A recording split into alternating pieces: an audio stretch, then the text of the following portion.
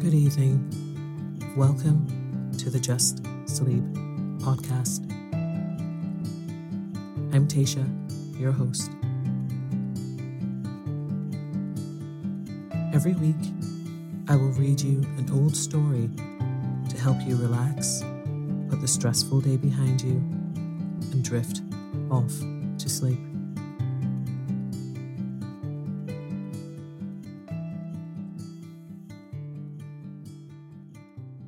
Occasionally, we will run ads in order to cover the costs of the production of the podcast.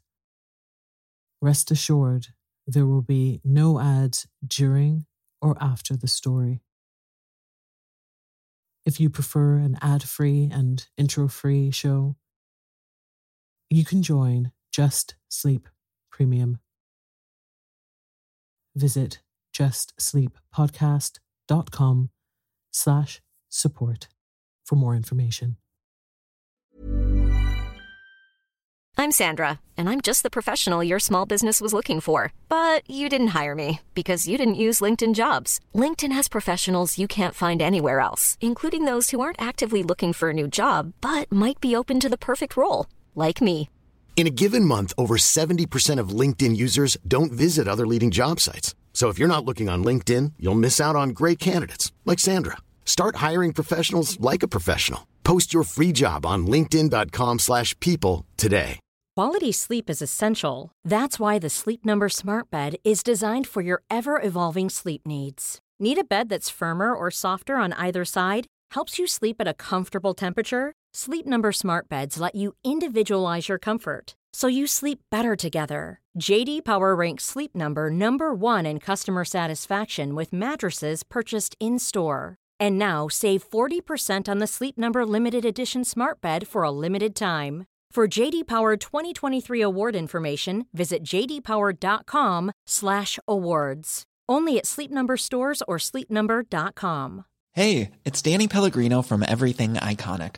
Ready to upgrade your style game without blowing your budget? Check out Quince. They've got all the good stuff, shirts and polos, activewear, and fine leather goods, all at 50 to 80% less than other high-end brands. And the best part? They're all about safe, ethical, and responsible manufacturing.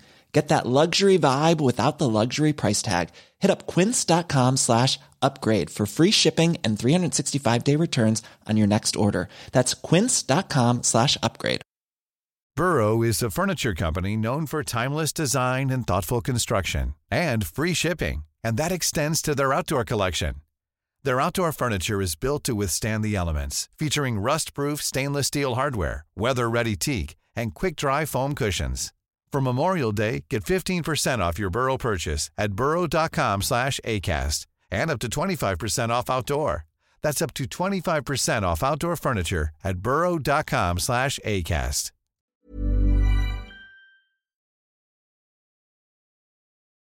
Tonight, I will be reading The Curious Case of Benjamin Button by F. Scott Fitzgerald. So lie down, close your eyes, and let me read you a story. As long ago as 1860, it was a proper thing to be born at home. At present, so I am told, the high gods of medicine have decreed that the first cries of the young shall be uttered upon the anesthetic air of a hospital, preferably a fashionable one. So young Mr. and Mrs. Roger Button were 50 years ahead of style when they decided, one day in the summer of 1860, that their first baby should be born in a hospital. Whether this anachronism had any bearing upon the astonishing history I'm about to set down will never be known. I shall tell you what occurred and let you judge for yourself. The Roger Buttons held an enviable position, both social and financial, in antebellum Baltimore.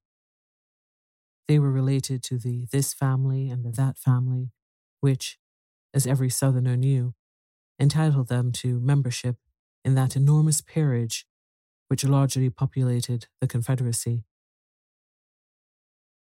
This was their first experience with the charming old custom of having babies. Mr. Button was naturally nervous. He hoped it would be a boy so that he could be sent to Yale College in Connecticut, at which institution Mr. Button himself had been known for 4 years by the somewhat obvious nickname of Cuff. On the September morning consecrated to the enormous event, he arose nervously at 6 o'clock, dressed himself, adjusted an impeccable stock, and hurried forth through the streets of Baltimore to the hospital to determine whether the darkness of the night had borne in new life upon its bosom. When he was approximately 100 yards from the Maryland Private Hospital for Ladies and Gentlemen, he saw Dr. Keene, the family physician, descending the front steps, rubbing his hands together with a washing movement, as all doctors are required to do by the unwritten ethics of their profession. Mr. Roger Button, the president of Roger Button & Co., Wholesale Hardware, began to run toward Dr. Keene with much less dignity than was expected from a Southern gentleman of that picturesque period. "Dr. Keene," he called. "Oh, Dr. Keene." The doctor heard him, faced around, and stood waiting, a curious expression settling on his harsh, medicinal face as Mr. Button drew near. "What happened?" demanded Mr. Button, as he came up in a gasping rush. "What was it? How is she? A boy? Who is it? What?" "Talk sense," said Dr. Keene sharply. He appeared somewhat irritated. "Is the child born?" begged Mr. Button. Dr. Keene frowned. "Why, yes, I suppose so, after a fashion." Again, he threw a curious glance at Mr. Button. "Is my wife all right?" "Yes." "Is it a boy or a girl?" "Here now," cried Dr. Keene, in a perfect passion of irritation. "I'll ask you to go and see for yourself. Outrageous." He snapped the last word out in almost one syllable.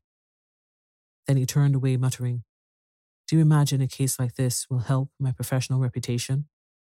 One more would ruin me, ruin anybody." "What's the matter?" demanded Mr. Button, appalled. "Triplets?" "No, not triplets," answered the doctor cuttingly.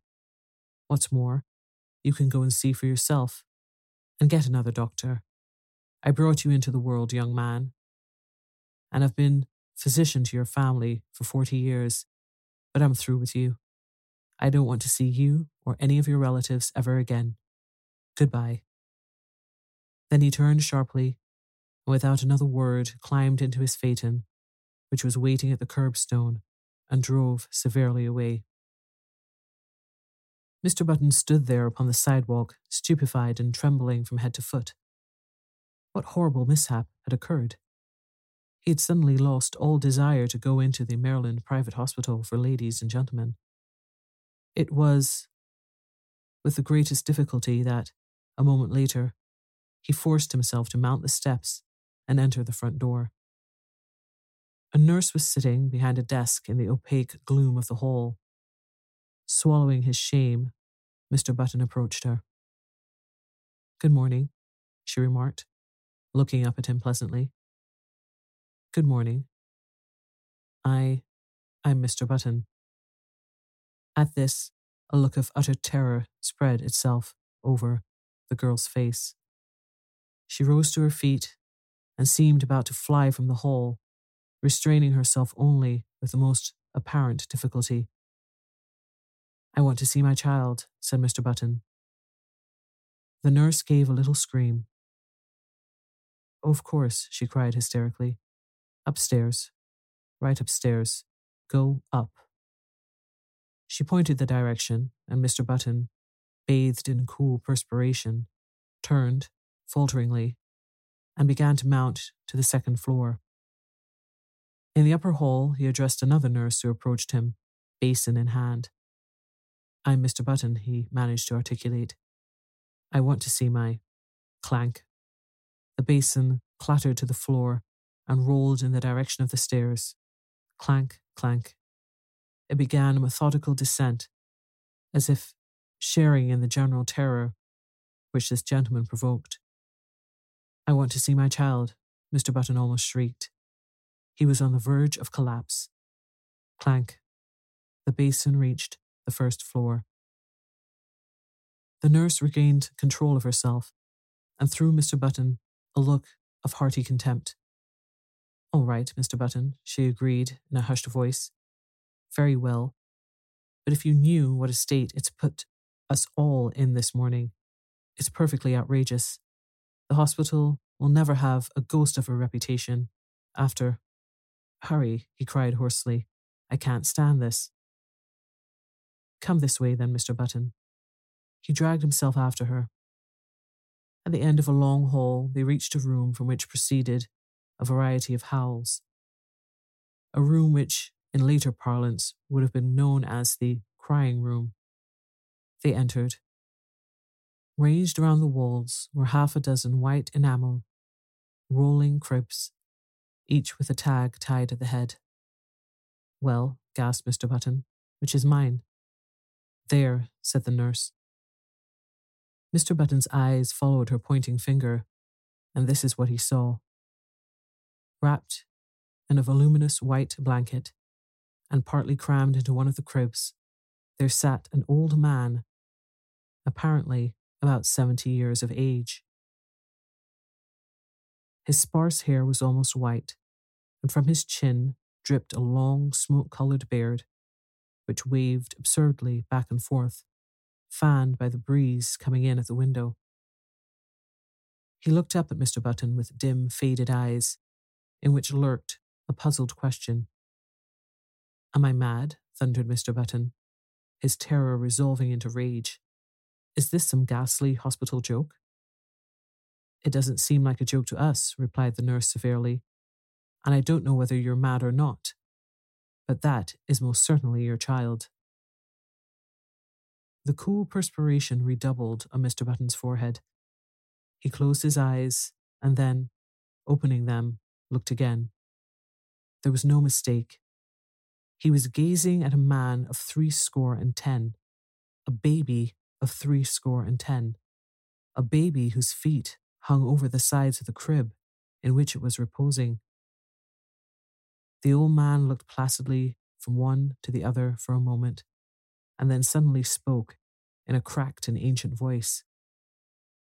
Are you my father? He demanded. Mr. Button and the nurse started violently.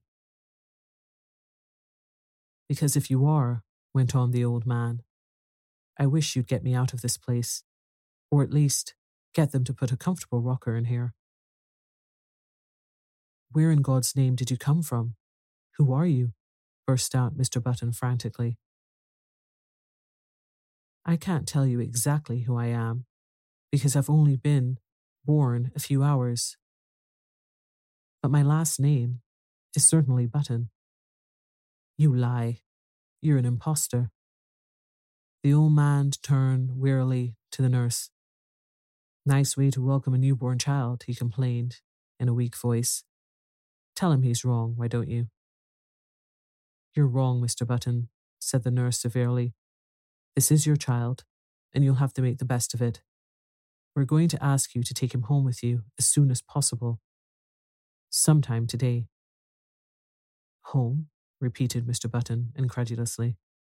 Yes, we can't have him here. We really can't, you know. I'm right glad of it, whined the old man. This is a fine place to keep a youngster of quiet tastes. With all this yelling and howling, I haven't been able to get a wink of sleep. I asked for something to eat. Here he rose his voice to a shrill note of protest, and they brought me a bottle of milk. Mr. Button sank down upon a chair near his son and concealed his face in his hands. My heavens, he murmured, in an ecstasy of horror. What will people say? What must I do? You'll have to take him home, insisted the nurse. Immediately. A grotesque picture formed itself with dreadful clarity before the eyes of the tortured man. A picture of himself walking through the crowded streets of the city with this appalling apparition stalking by his side. I can't, he moaned. People would stop to speak to him, and what was he going to say? He would have to introduce this septuagenarian. This is my son, born early this morning. And then the old man would gather his blanket around him, and they would plod on, past the bustling stores, past the luxurious houses of the residential district, past the home for the aged. Come, pull yourself together, commanded the nurse. See here, the old man announced suddenly. If you think I'm going to walk home in this blanket, you're entirely mistaken. Babies always have blankets. With a malicious cackle, the old man held up a small white swaddling garment. Look, he quavered. This is what they had ready for me. Babies always wear those, said the nurse primly. Well, said the man, this baby's not going to wear anything in about 2 minutes. This blanket itches. They might at least have given me a sheet. Keep it on, said Mr. Button hurriedly. He turned to the nurse. What'll I do? Go downtown and buy your son some clothes. Mr. Button's son's voice followed him down into the hall. And a cane, father. I want to have a cane. Mr. Button banged the outer door savagely. Part 2. Good morning, Mr. Button said, nervously, to the clerk in the Chesapeake Dry Goods Company. I want to buy some clothes for my child. How old is your child, sir? About 6 hours, answered Mr. Button, without due consideration. Babies' supply department in the rear. Why, I'm not sure that's what I want. He's an unusually large-sized child. Exceptionally large. They have the largest child sizes. Where's the boys' department? Inquired Mr. Button, shifting his ground desperately. He felt the clerk must surely sense his shameful secret. Right here. Well, he hesitated. The notion of dressing his son in men's clothes was repugnant to him. If, say, he could only find a very large boy's suit, he might cut off that long and awful beard, dye the white hair brown, and thus manage to conceal the worst, and to retain something of his own self-respect, not to mention his position in Baltimore society. But a frantic inspection of the boys' department revealed no suits to fit the newborn Button. He blamed the store, of course. In such cases, it is the thing to blame the store. How old did you say that boy of yours was? Demanded the clerk curiously. He's 16. Oh, I beg your pardon. I thought you said 6 hours. You'll find the youth's department in the next aisle. Mr. Button turned miserably away.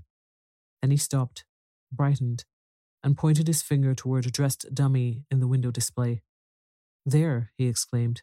I'll take that suit. Out there on the dummy. The clerk stared. Why, he protested, that's not a child's suit. At least it is, but it's for fancy dress. You could wear it yourself. Wrap it up, insisted his customer nervously. That's what I want. The astonished clerk obeyed. Back at the hospital, Mr. Button entered the nursery and almost threw the package at his son. Here's your clothes, he snapped out. The old man untied the package and viewed the contents with a quizzical eye. They look sort of funny to me, he complained. I don't want to be made a monkey of. You've made a monkey of me, retorted Mr. Button fiercely. Never you mind how funny you look. Put them on, or I'll spank you. He swallowed uneasily at the penultimate word, feeling nevertheless that it was the proper thing to say. All right, father. You've lived longer, you know best. Just as you say. As before, the sound of the word father caused Mr. Button to start violently. And hurry. I'm hurrying, Father. When his son was dressed, Mr. Button regarded him with depression. The costume consisted of dotted socks, pink pants, and a belted blouse with a wide white collar. Over the latter waved the long whitish beard, drooping almost to the waist. The effect was not good. Wait. Mr. Button seized a hospital shears and with 3 quick snaps amputated a large section of the beard. But even with this improvement, the ensemble fell far short of perfection. The remaining brush of scraggly hair, the watery eyes, the ancient teeth, seemed oddly out of tone with the gaiety of the costume. Mr. Button, however, was obdurate. He held out his hand. "Come along," he said sternly. His son took the hand trustingly. "What are you going to call me, Dad?" he quavered as they walked from the nursery. "Just Baby for a while, till you think of a better name?" Mr. Button grunted. "I don't know," he answered harshly. "I think we'll call you Methuselah." Part 3. Even after the new addition to the Button family had had his hair cut short and then dyed to a sparse unnatural black, had had his face shaved so close that it glistened, and had been attired in small boy's clothes made to order by a flabbergasted tailor, it was impossible for Button to ignore the fact that his son was a poor excuse for a first family baby. Despite his aged stoop, Benjamin Button, for it was by this name they called him, instead of by the appropriate but invidious Methuselah, was 5 foot 8 inches tall. His clothes did not conceal this, nor did the clipping and dyeing of his eyebrows disguise the fact that the eyes under were faded and watery and tired. In fact, the baby nurse, who had been engaged in advance, left the house after one look in a state of considerable indignation. But Mr. Button persisted in his unwavering purpose. Benjamin was a baby, and a baby he should remain. At first he declared that if Benjamin didn't like warm milk, he could go without food altogether, but he was finally prevailed upon to allow his son bread and butter, and even oatmeal by way of a compromise. One day, he brought home a rattle, and, giving it to Benjamin, insisted in no uncertain terms that he should play with it, whereupon the old man took it with a wary expression and could be heard jingling it obediently at intervals throughout the day. There can be no doubt, though, that the rattle bored him, and that he found other and more soothing amusements when he was left alone. For instance, Mr. Button discovered one day that during the preceding week he had smoked more cigars than ever before, a phenomenon which was explained a few days later, when entering the nursery unexpectedly, he found the room full of faint blue haze, and Benjamin, with a guilty expression on his face, trying to conceal the butt of a dark Havana. This, of course, called for a severe spanking, but Mr. Button found that he could not bring himself to administer it. He merely warned his son that he would stunt his growth. Nevertheless, he persisted in his attitude. He brought home lead soldiers, he brought toy trains, he brought large, pleasant animals made of cotton, and to perfect the illusion which he was creating, for himself at least, he passionately demanded of the clerk in the toy store whether the paint would come off the pink duck if the baby put it in his mouth. But despite all of his father's efforts, Benjamin refused to be interested. He would steal down the back stairs and return to the nursery with a volume of the Encyclopedia Britannica, over which he would pore through an afternoon, while his cotton cows and his Noah's Ark were left neglected on the floor. Against such a stubbornness, Mr. Button's efforts were of little avail. The sensation created in Baltimore was at first prodigious. What the mishap would have cost the Buttons and their kinsfolk socially cannot be determined, for the outbreak of the Civil War drew the city's attentions to other things. A few people who were unfailingly polite racked their brains for compliments to give to the parents, and finally hit upon the ingenious device of declaring that the baby resembled his grandfather, a fact which, due to the standard decay common to all men of 70, could not be denied.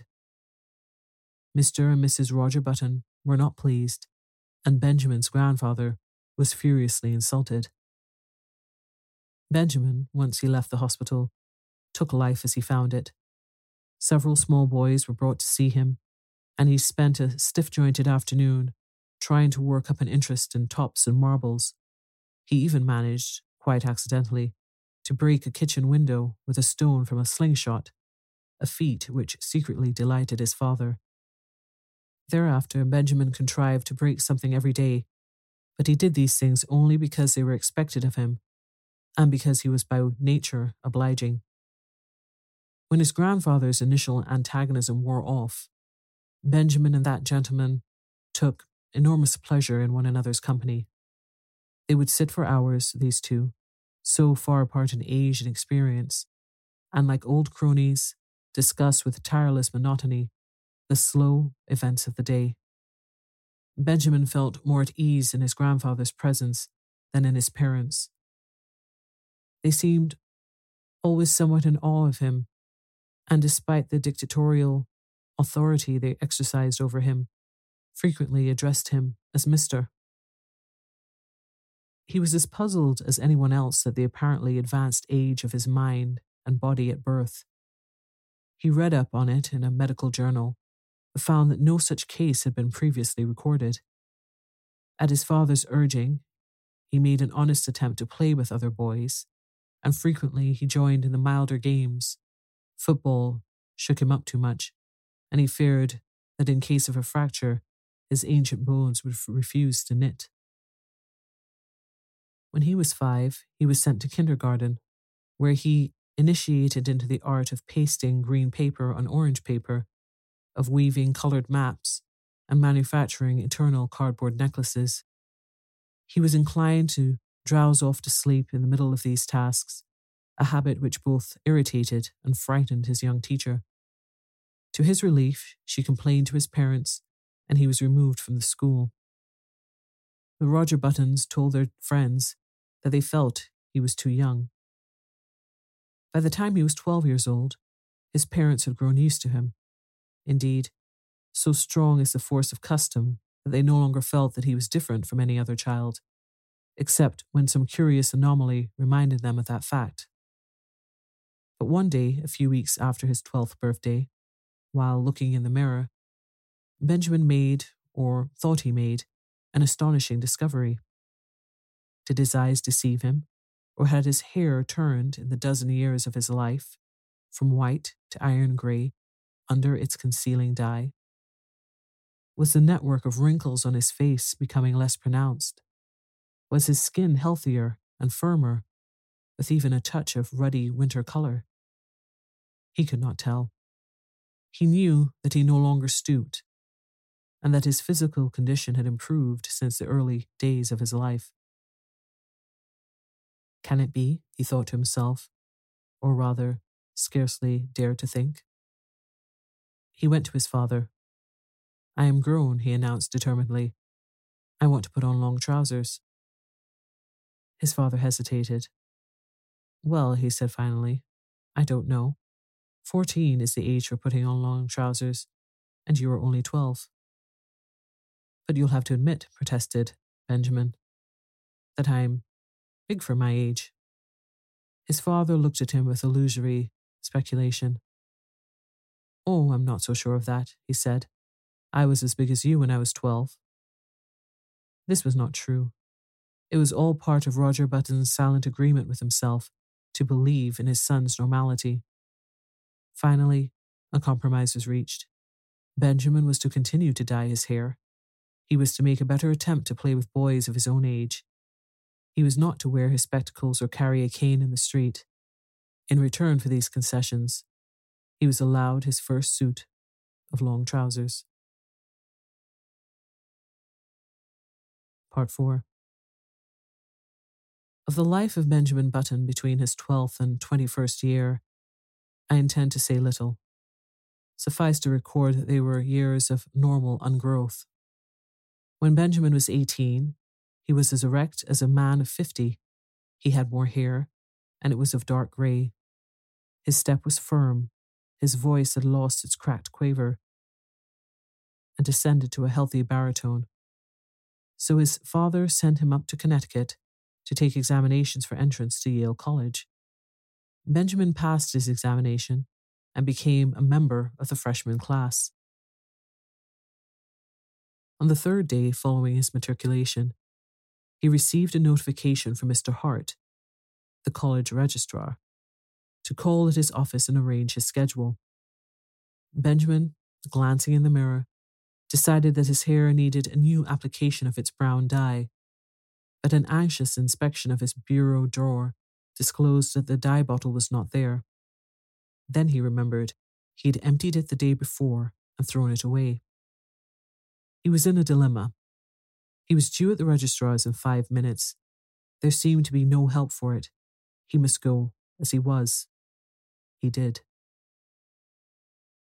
"Good morning," said the registrar politely. "You've come to inquire about your son." "Why, as a matter of fact, my name is Button," began Benjamin, but Mr. Hart cut him off. "I'm very glad to meet you, Mr. Button. I'm expecting your son here any minute." "That's me," burst out Benjamin. "I'm a freshman." "What?" "I'm a freshman." "Surely you're joking." "Not at all." The registrar frowned and glanced at a card before him. "Why, I have Mr. Benjamin Button's age down here as 18.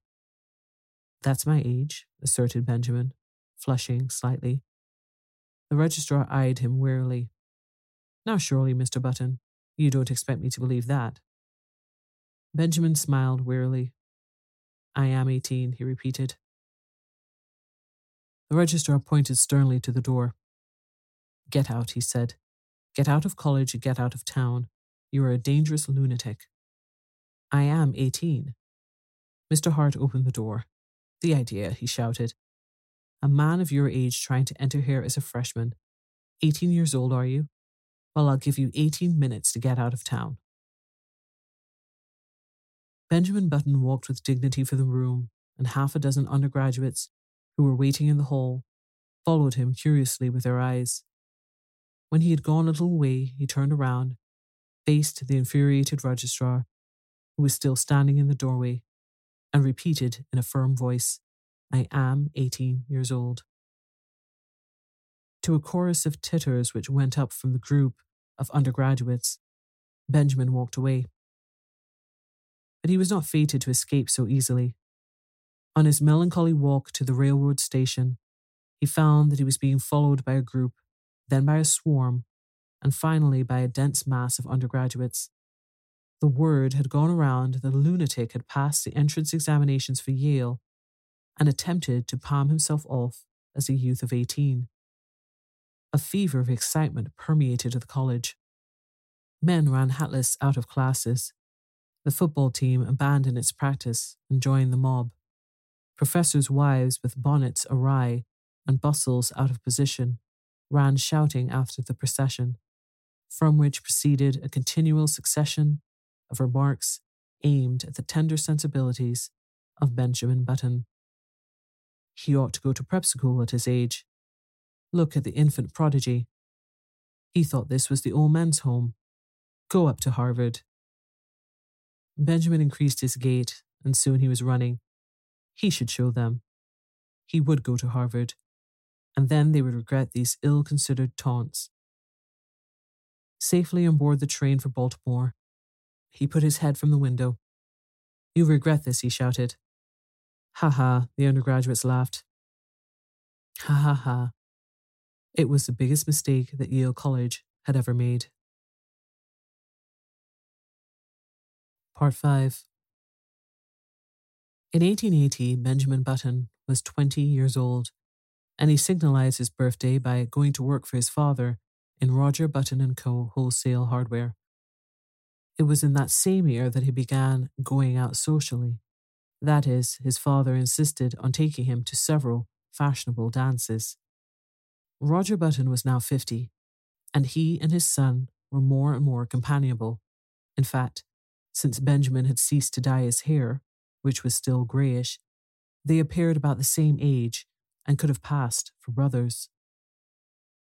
One night in August, they got into the phaeton attired in their full-dress suits and drove out to a dance at the Chauvelins' country house, situated just outside of Baltimore.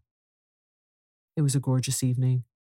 A full moon drenched the road to the lustreless colour of platinum, and the late blooming harvest flowers breathed into the motionless air aromas that were like low, half-heard laughter. The open country, carpeted for rods around with bright wheat, was translucent as in the day. It was almost impossible not to be affected by the sheer beauty of the sky. Almost.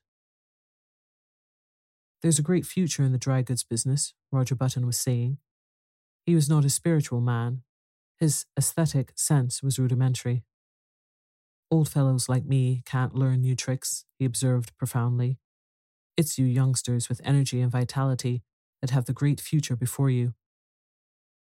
Far up the road, the lights of the Chauvelins' country house drifted into view, and presently there was a sighing sound that crept persistently toward them.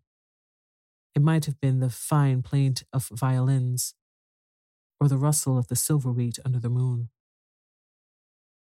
They pulled up beside a handsome brougham, whose passengers were disembarking at the door. A lady got out, then an elderly gentleman, then another young lady, beautiful as sin. Benjamin started. An almost chemical change seemed to dissolve and recompose the very elements of his body. A rigour passed over him, blood rose into his cheeks, his forehead, and there was a steady thumping in his ears. It was first love. The girl was slender and frail, with hair that was ashen under the moon and honey-coloured under the sputtering glass lamps of the porch. Over her shoulders was thrown a Spanish mantilla of softest yellow, butterflied in back. Her feet were glittering buttons at the hem of her bustled dress. Roger Button leaned over to his son. That, he said, is young Hildegard Moncrief, the daughter of General Moncrief. Benjamin nodded coldly. Pretty little thing, he said indifferently. But when the buggy was led away, he added, Dad, you might introduce me to her. They approached a group of which Miss Moncrief was the centre. Reared in the old tradition, she curtsied low before Benjamin. Yes, he might have a dance. He thanked her and walked away. Staggered away. The interval until the time for his turn should arrive dragged itself out interminably.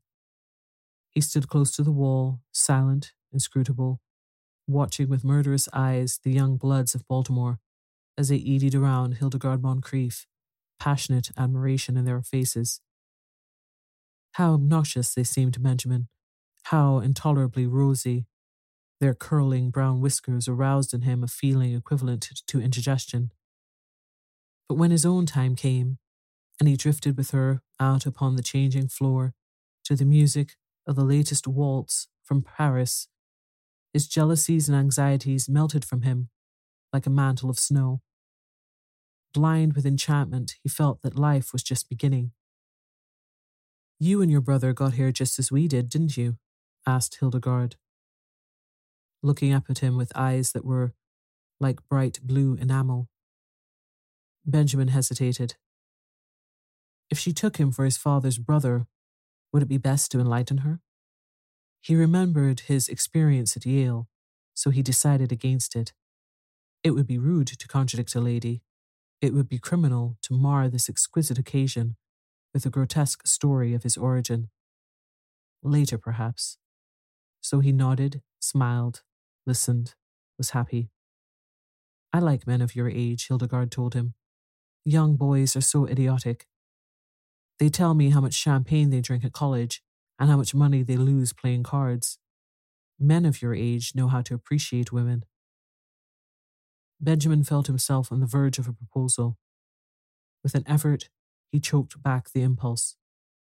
"You're just the romantic age," she continued. 50. 25 is too worldly wise. 30 is apt to be pale from overwork. 40 is the age of long stories that take a whole cigar to tell. 60 is too near 70. But 50 is the mellow age. I love 50. 50 seemed to Benjamin a glorious age. He longed passionately to be 50. "I've always said," went on Hildegard, "that I'd rather marry a man of 50 than marry a man of 30 and take care of him." For Benjamin, the rest of the evening was bathed in a honey-coloured mist. Hildegard gave him 2 more dances, and they discovered that they were marvellously in accord on all questions of the day. She was to go driving with him on the following Sunday, and then they would discuss all these questions further. Going home in the phaeton just before the crack of dawn, when the first bees were humming and the fading moon glimmered in the cool dew, Benjamin knew vaguely that his father was discussing wholesale hardware. "And what do you think should merit our biggest attention after hammers and nails?" the elder Button was saying. "Love," replied Benjamin absent-mindedly. "Lugs?" exclaimed Roger Button. "Why, I've just covered the question of lugs." Benjamin regarded him with dazed eyes, just as the eastern sky was suddenly cracked with light, and an oriole yawned piercingly in the quickening trees. Part 6.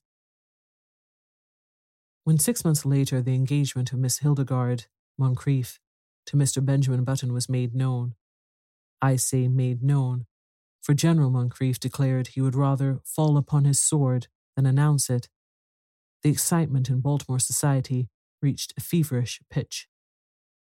The almost forgotten story of Benjamin's birth was remembered and sent out upon the winds of scandal in picaresque and incredible forms. It was said that Benjamin was really the father of Roger Button, and that he was his brother who had been in prison for 40 years, that he was John Wilkes Booth in disguise, and finally, that he had 2 small conical horns sprouting from his head. The Sunday supplements of the New York papers played up the case with fascinating sketches, which showed the head of Benjamin Button attached to a fish, to a snake, and finally, to a body of solid brass. He became known journalistically as the Mystery Man of Maryland, but the true story, as is usually the case, had very small circulation. However, everyone agreed with General Moncrieff that it was criminal for a lovely girl who could have married any beau in Baltimore to throw herself into the arms of a man who was assuredly 50.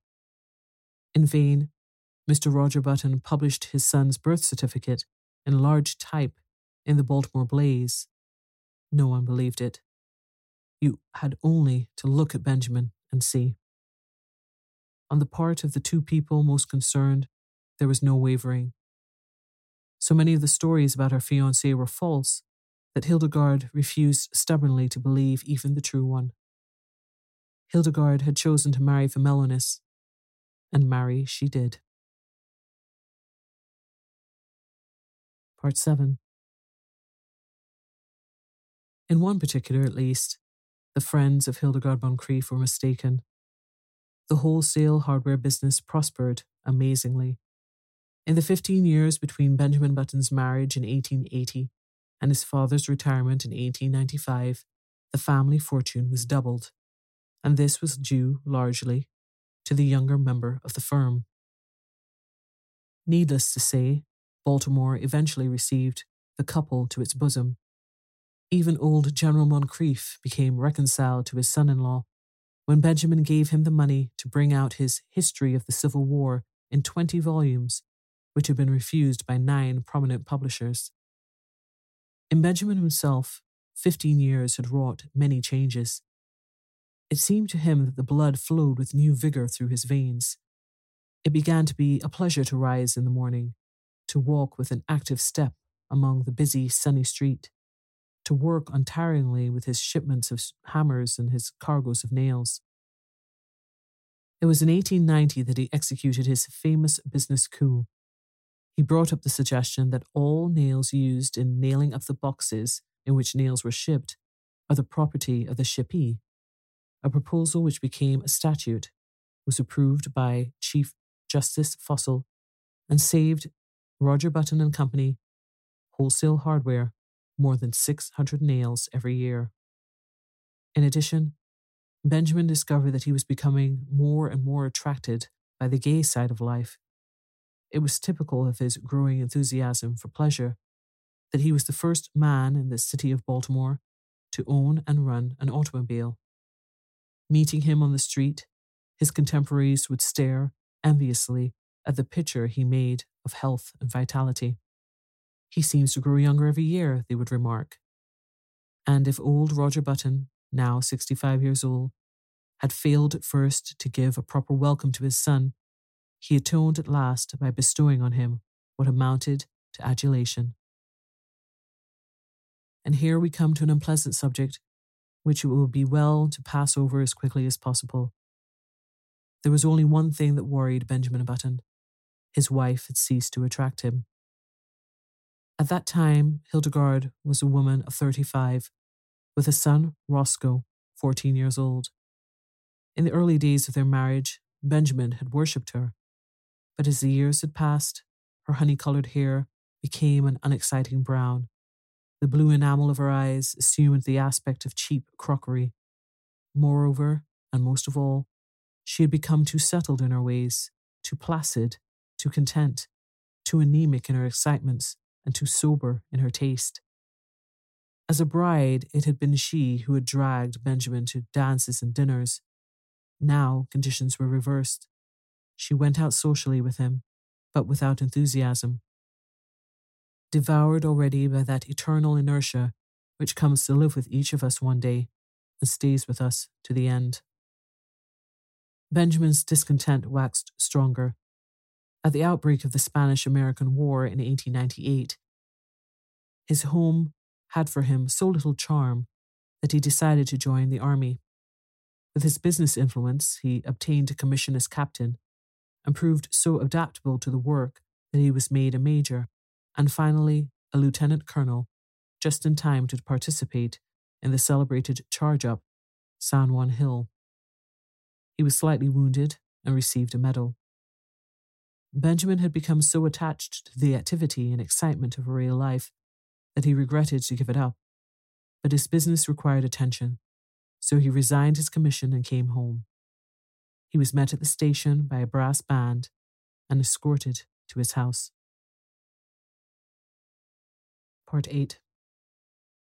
Hildegard, waving a large silk flag, greeted him on the porch, and even as he kissed her, he felt with a sinking of the heart that these 3 years had taken their toll. She was a woman of 40 now, with a faint, skirmish line of grey hairs in her head. The sight depressed him. Up in his room, he saw his reflection in the familiar mirror.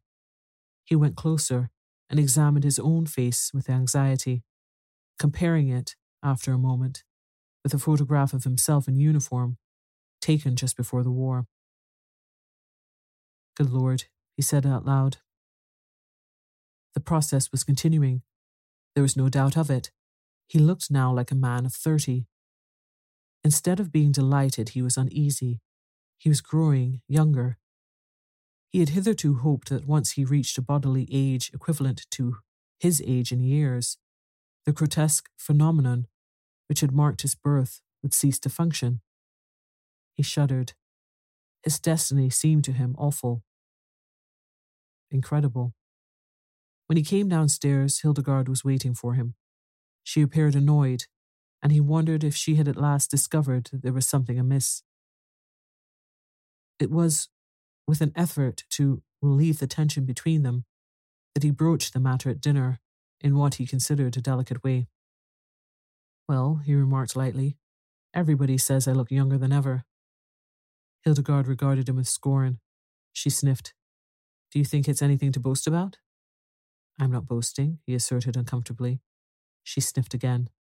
"The idea," she said, and after a moment, "I should think you'd have enough pride to stop it." How can I? He demanded. I'm not going to argue with you, she retorted, but there's a right way of doing things and a wrong way. If you've made up your mind to be different from everybody else, I don't suppose I can stop you, but I really don't think it's very considerate. But Hildegard, I can't help it. You can too. You're simply stubborn. You think you don't want to be like anyone else. You always have been that way, and you always will be. But just think how it would be if everyone looked at things as you do. What would the world be like? As this was an inane and unanswerable argument, Benjamin made no reply, and from that time on, a chasm began to widen between them. He wondered what possible fascination she had ever exercised over him. To add to the breach, he found, as the new century gathered headway, that his thirst for gaiety grew stronger. Never a party of any kind in the city of Baltimore, but he was there, dancing with the prettiest of the young married women, chatting with the most popular of the debutantes, and finding their company charming, while his wife, a dowager of evil omen, sat among the chaperons, now in haughty disapproval, and now following him with solemn, puzzled, and reproachful eyes. Look, people would remark, what a pity. A young fellow that age tied to a woman of 45. He must be 20 years younger than his wife. They had forgotten, as people inevitably forget, that back in 1880, their mammas and papas had also remarked about this same ill-matched pair. Benjamin's growing unhappiness at home was compensated for by his many new interests. He took up golf and made a great success of it. He went for dancing. In 1906, he was an expert at the Boston, and in 1908, he was considered proficient at the Mashish, while in 1909, his castle walk was the envy of every young man in town.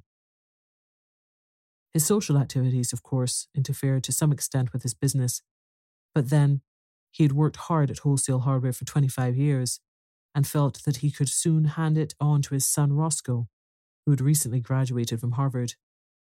He and his son were, in fact, often mistaken for each other. This pleased Benjamin.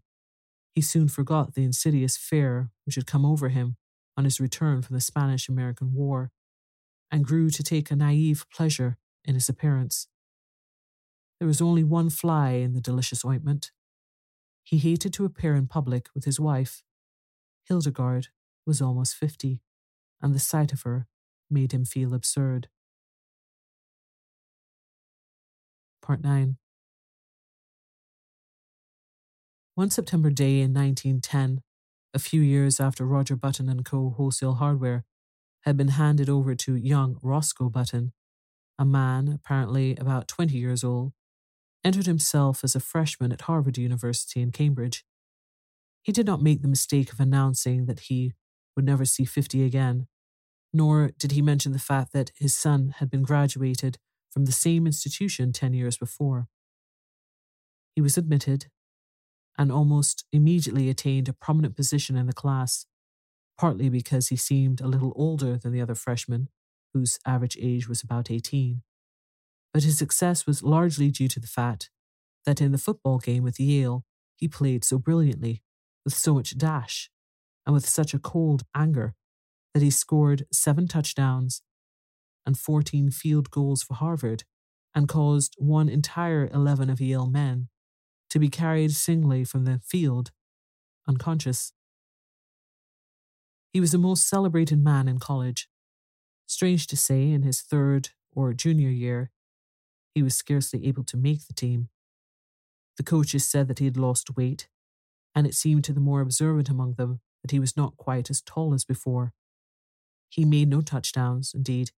He was retained on the team chiefly in hope that his enormous reputation would bring terror and disorganization to the Yale team. In his senior year, he did not make the team at all. He had grown so slight and frail that one day he was taken by some sophomores for a freshman, an incident which humiliated him terribly. He became known as something of a prodigy, a senior who was surely no more than 16, and he was often shocked at the worldliness of some of his classmates.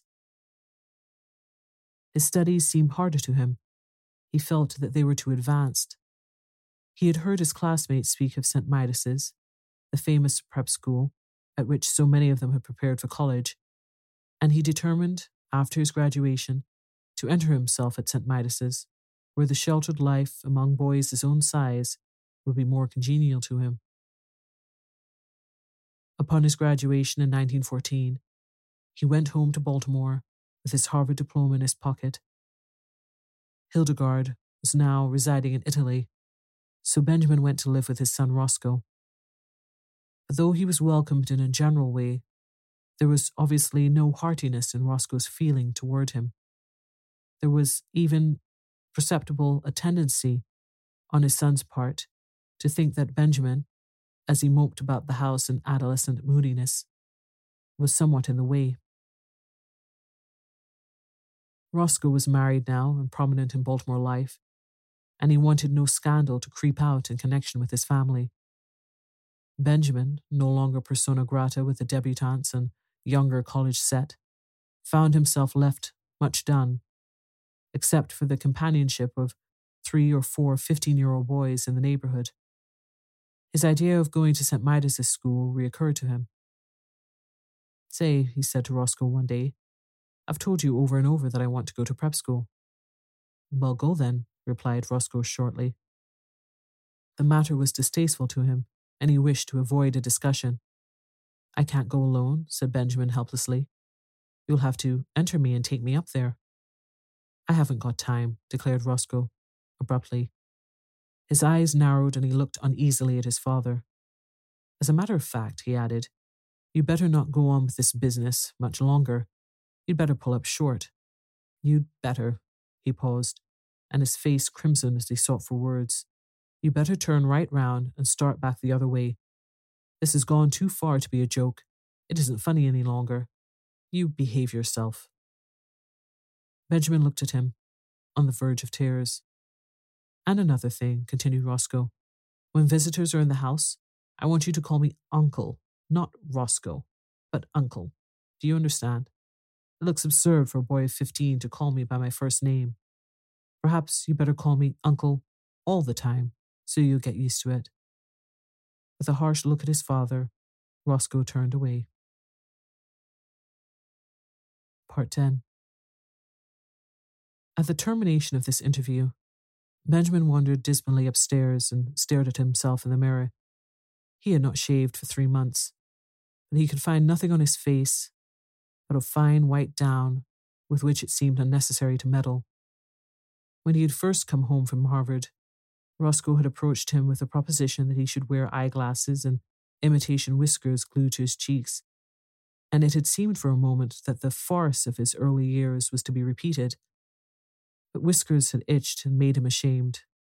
He wept, and Roscoe had reluctantly relented. Benjamin opened a book of boys' stories, The Boy Scouts of Bimini Bay, and began to read. But he found himself thinking persistently about the war. America had joined the Allied cause during the preceding month, and Benjamin wanted to enlist, but alas, 16 was the minimum age, and he did not look that old. His true age, which was 57, would have disqualified him anyway. There was a knock at his door, and the butler appeared with a letter bearing a large official legend in the corner and addressed to Mr. Benjamin Button. Benjamin tore it open eagerly and read the enclosure with delight. It informed him that many reserve officers who had served in the Spanish-American War were being called back into service with a higher rank, and it enclosed his commission as Brigadier General in the United States Army with orders to report immediately. Benjamin jumped to his feet, fairly quivering with enthusiasm. This was what he wanted. He seized his cap, and 10 minutes later, he had entered a large tailoring establishment on Charles Street and asked in his uncertain treble to be measured for a uniform. "Want to play soldier, Sonny?" demanded a clerk, casually. Benjamin flushed. "Say, never mind what I want," he retorted angrily. "My name's Button, and I live on Mount Vernon Place, so you know I'm good for it." "Well," admitted the clerk hesitantly, If you're not, I guess your daddy is, all right. Benjamin was measured, and a week later his uniform was completed. He had difficulty in obtaining the proper general's insignia because the dealer kept insisting to Benjamin that a nice YWCA badge would look just as well and be much more fun to play with. Saying nothing to Roscoe, he left the house one night and proceeded by train to Camp Mosby in South Carolina, where he was to command an infantry brigade. On a sultry April day, he approached the entrance to the camp, paid off the taxicab which had brought him from the station, and turned to the sentry on guard. "Get someone to handle my luggage," he said briskly. The sentry eyed him reproachfully. "Say," he remarked, "where are you going with the General's duds, sonny?" Benjamin, veteran of the Spanish-American War, whirled upon him with fire in his eye, but with, alas, a changing treble voice. "Come to attention," he tried to thunder. He paused for breath. Then suddenly, he saw the sentry snap his heels together and bring his rifle to the present. Benjamin concealed a smile of gratification. When he glanced around, his smile faded. It was not he who had inspired obedience, but an imposing artillery colonel who was approaching on horseback. "Colonel," called Benjamin, shrilly. The colonel came up, drew rein, and looked coolly down at him with a twinkle in his eyes. "Whose little boy are you?" he demanded kindly. "I'll soon darn well show you whose little boy I am," retorted Benjamin in a ferocious voice. "Get down off that horse." The colonel roared with laughter. "You want him, eh, General?" "Here," cried Benjamin desperately, "read this," and he thrust his commission toward the colonel. The colonel read it, his eyes popping from their sockets. "Where'd you get this?" he demanded, slipping the document into his own pocket. "I got it from the government, as you'll soon find out." "You come along with me," said the colonel with a peculiar look. "We'll go up to headquarters and talk this over. Come along." The colonel turned and began walking his horse in the direction of headquarters. There was nothing for Benjamin to do but follow with as much dignity as possible, meanwhile promising himself a stern revenge. But this revenge did not materialize. 2 days later, however, his son Roscoe materialized from Baltimore, hot and cross from a hasty trip, and escorted the weeping general, sans uniform, back to his home. Part 11. In 1920, Roscoe Button's first child was born. During the attendant festivities, however, no one thought it the thing to mention that the grubby little boy, apparently about 10 years of age, who played around the house with lead soldiers and a miniature circus, was the new baby's own grandfather. No one disliked the little boy whose fresh, cheerful face was crossed with just a hint of sadness, but to Roscoe Button, his presence was a source of torment. In the idiom of his generation, Roscoe did not consider the matter efficient. It seemed to him that his father, in refusing to look 60, had not behaved like a red-blooded he-man. This was Roscoe's favourite expression, but in a curious and perverse manner. Indeed, to think about the matter for as much as half an hour drove him to the edge of insanity. Roscoe believed that live wires should keep young, but carrying it out on such a scale was inefficient, and there Roscoe rested.